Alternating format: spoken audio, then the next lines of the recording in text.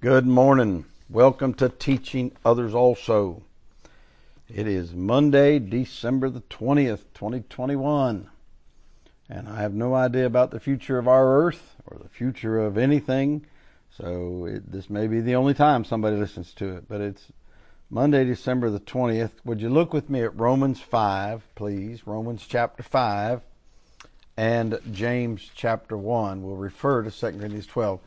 I was going to move on to a different kind of subject or maybe a couple day series, but I want to talk some more about the value of troubles.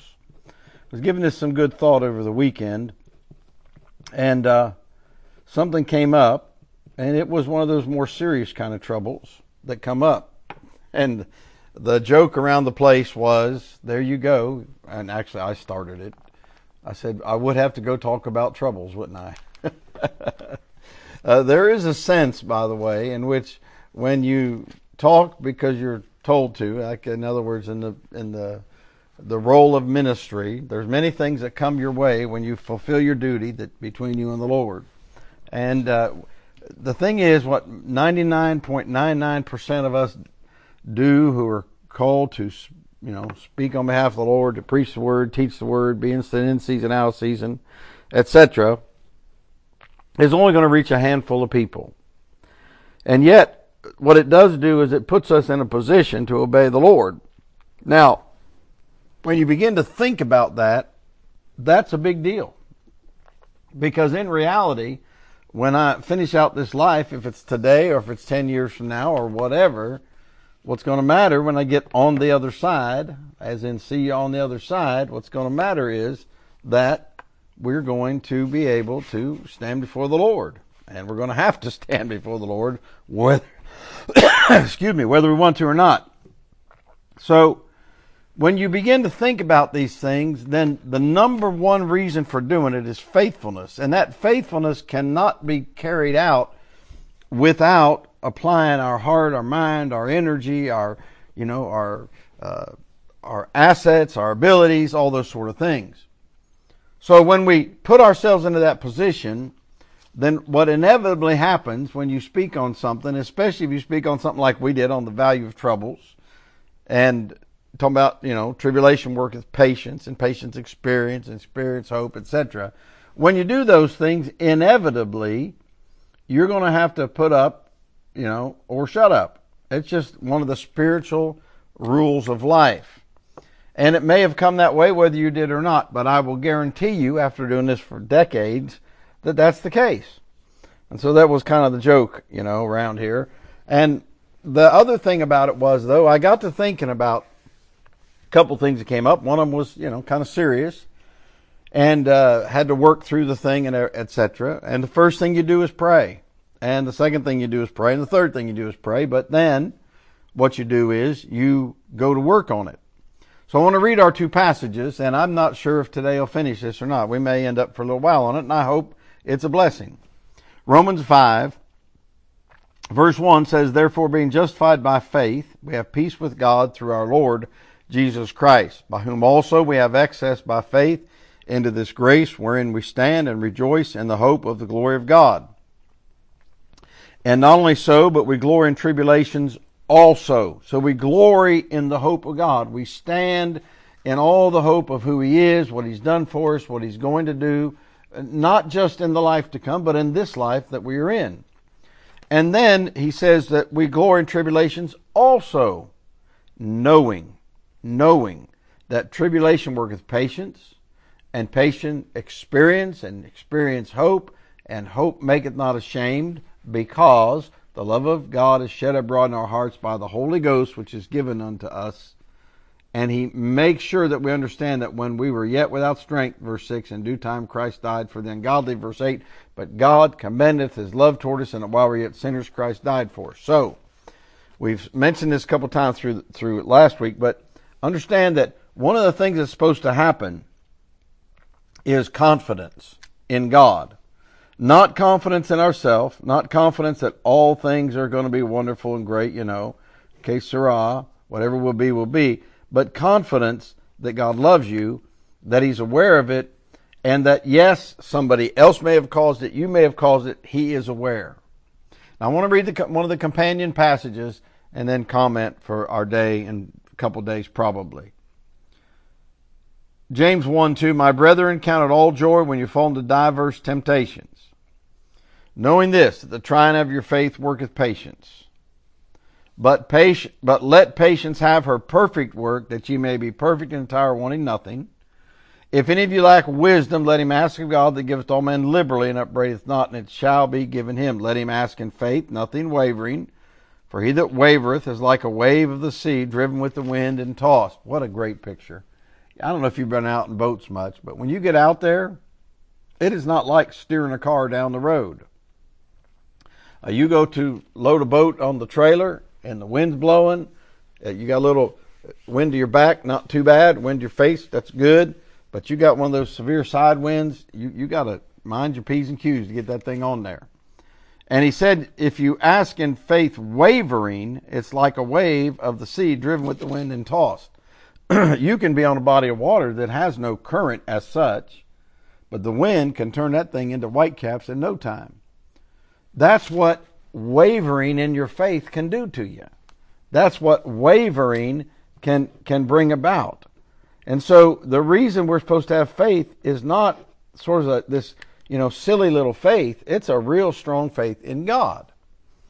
And then he says, verse 7, for let not that man think that he shall receive anything of the Lord. Verse 8, a double-minded man. It's not gender specific. A double-minded human person, man, woman, boy, or girl, is unstable in all his ways. If you ever been double-minded about something, it creates instability. Now, here's my thought to start the week with on this matter. And that is this.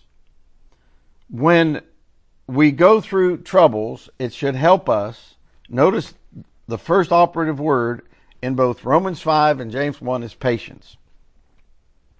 Patience is not just sitting around, okay? Patience is not just, being passive. They're not the same. They're not even spelled the same. They don't mean the same. So I thought, well, how do these troubles work? And here's why. Now, watch. Diagnosing things is not trying to diagnose God's side, but our response to the trouble. For example, troubleshooting takes patience, and it takes pattern. It takes method.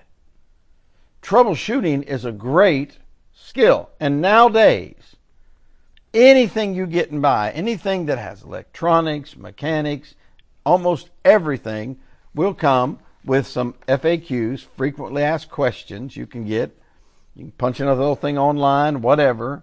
The back of the booklet. It'll come with troubleshooting. If this is happening, then try this, and this is happening, try that.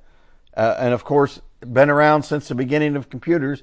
One of the age-old things is turn it off, let it sit, turn it back on, just boot it back. It's amazing how that works. It's amazing in all kind of things. That goes way back to biological and physiological things. Sometimes you just have to hit reset. I don't know if you realize that. I read, this is 40 years ago, I read of a guy that asked him, how do you get so much done in a day?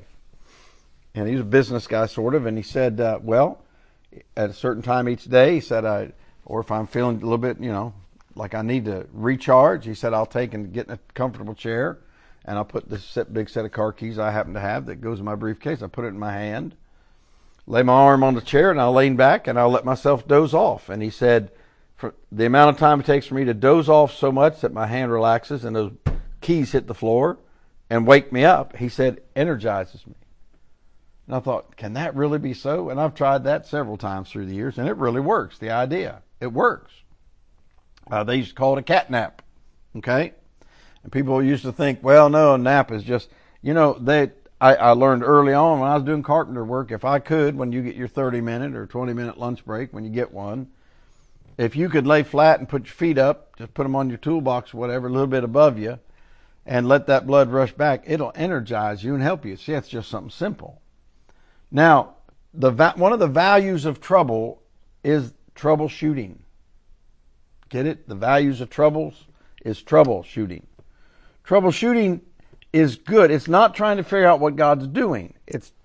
It's learning through troubles. You know, situation I was dealing with, for example, and I like to keep things practical. I don't know about you, but I believe the Bible is very practical. That doesn't mean we bring it down and make it all human level. No. We don't do that. Okay, you ready? Now watch. But what it does do is teach us at our everyday life. So you ask God for wisdom and then you start troubleshooting. Now, really good troubleshooting starts with the simplest, most basic thought and moves forward. I had a generator tech who was really good, but due to some herbal intake he'd had through his teenage and early adult years, in other words, he was smoking marijuana a lot, he had gotten to the point where when he diagnosed stuff for me and with me, his first response, his first solution was always the most elaborate, intricate, the most unusual and least occurring solution. And I would literally have to pull him off that job and put him onto something. And I wasn't thoroughly trained like he was. That's why I used him. I'd have to pull him off, and I'd have to go back and take that job, and I would start troubleshooting from square one. Is it this most simple thing? Is it this right here? Is it the second simplest thing? Is it the third simplest thing? Is it the fourth? You say, well, that takes time. It's very quick, actually. And I can't tell you how many things are simply solved by following that. Now, it takes patience to do that. Watch your own life or watch the people around you and just observe. Sometimes you're tempted to just rush into the thing and want it solved or try force or whatever. You know, the other day someone was saying something about like customer service type things, whether you're the customer needing service or you're the service person giving customer service. And I was like, 99 times out of 100, you don't have to use force. The most important thing is communication. For example, here's a great phrase. Do not accept no from someone who can't say yes. So what do you mean? So let's say you're dealing with a business or you're trying to get a billing issue solved or you're trying to return something, okay? Don't accept no if the person you're talking to can't say yes. For example, one time I was getting something, a piece of equipment for work. And they asked me, would you go try to find this thing? And I found it and went down there, and I found one that was slightly damaged, but the damage was not going to hurt. We just needed it to pull stuff around the lot to service things. So I said, where is the manager? And they're like, well, I said, well, I'll wait, get him or her. And then went and got the manager. And I said, look, here's what I'm doing. I want to do this. This is damaged. What can we do about it? Can you give me something off? Boom, he did. Went to the thing with a little note from him, and the teller, the cashier, looked at me and said, well, I didn't know that we ever do that. And I said, probably you don't have the authority to do it, right? And the teller said, you're right, I don't. And I said, well, here's a lesson in life. Don't accept no from someone who can't say yes. See, it's okay that most people are not empowered to say yes. It's okay. Don't fight that. Don't belittle them. It's okay. It's safe for business. So let me say this, and as we sum up today's. It is okay that God said in 2 Corinthians 12 to Paul, I'm not going to take away the thorn. I'm not going to take it away. And then he said what he learned was that God's grace was sufficient. See, one thing about troubleshooting in daily life is it gets you going from the simplest to there. And if it gets more complex, you're like, okay, I cannot fight this with force. I need to bathe this in prayer to ask God for wisdom, who giveth to all men liberally, men or women, boys or girls, and upbraideth not, and it shall be given him. But I got to ask nothing wavering. I cannot, and don't jump line with troubleshooting. And I've just been impressed. We'll go through this. I know these sound like simple things, but these are things that for me, from the Bible, I've learned about everyday life and about work. So I trust you have a great day, but think about how the patience to do good troubleshooting can help you walk with God without interference. See you tomorrow.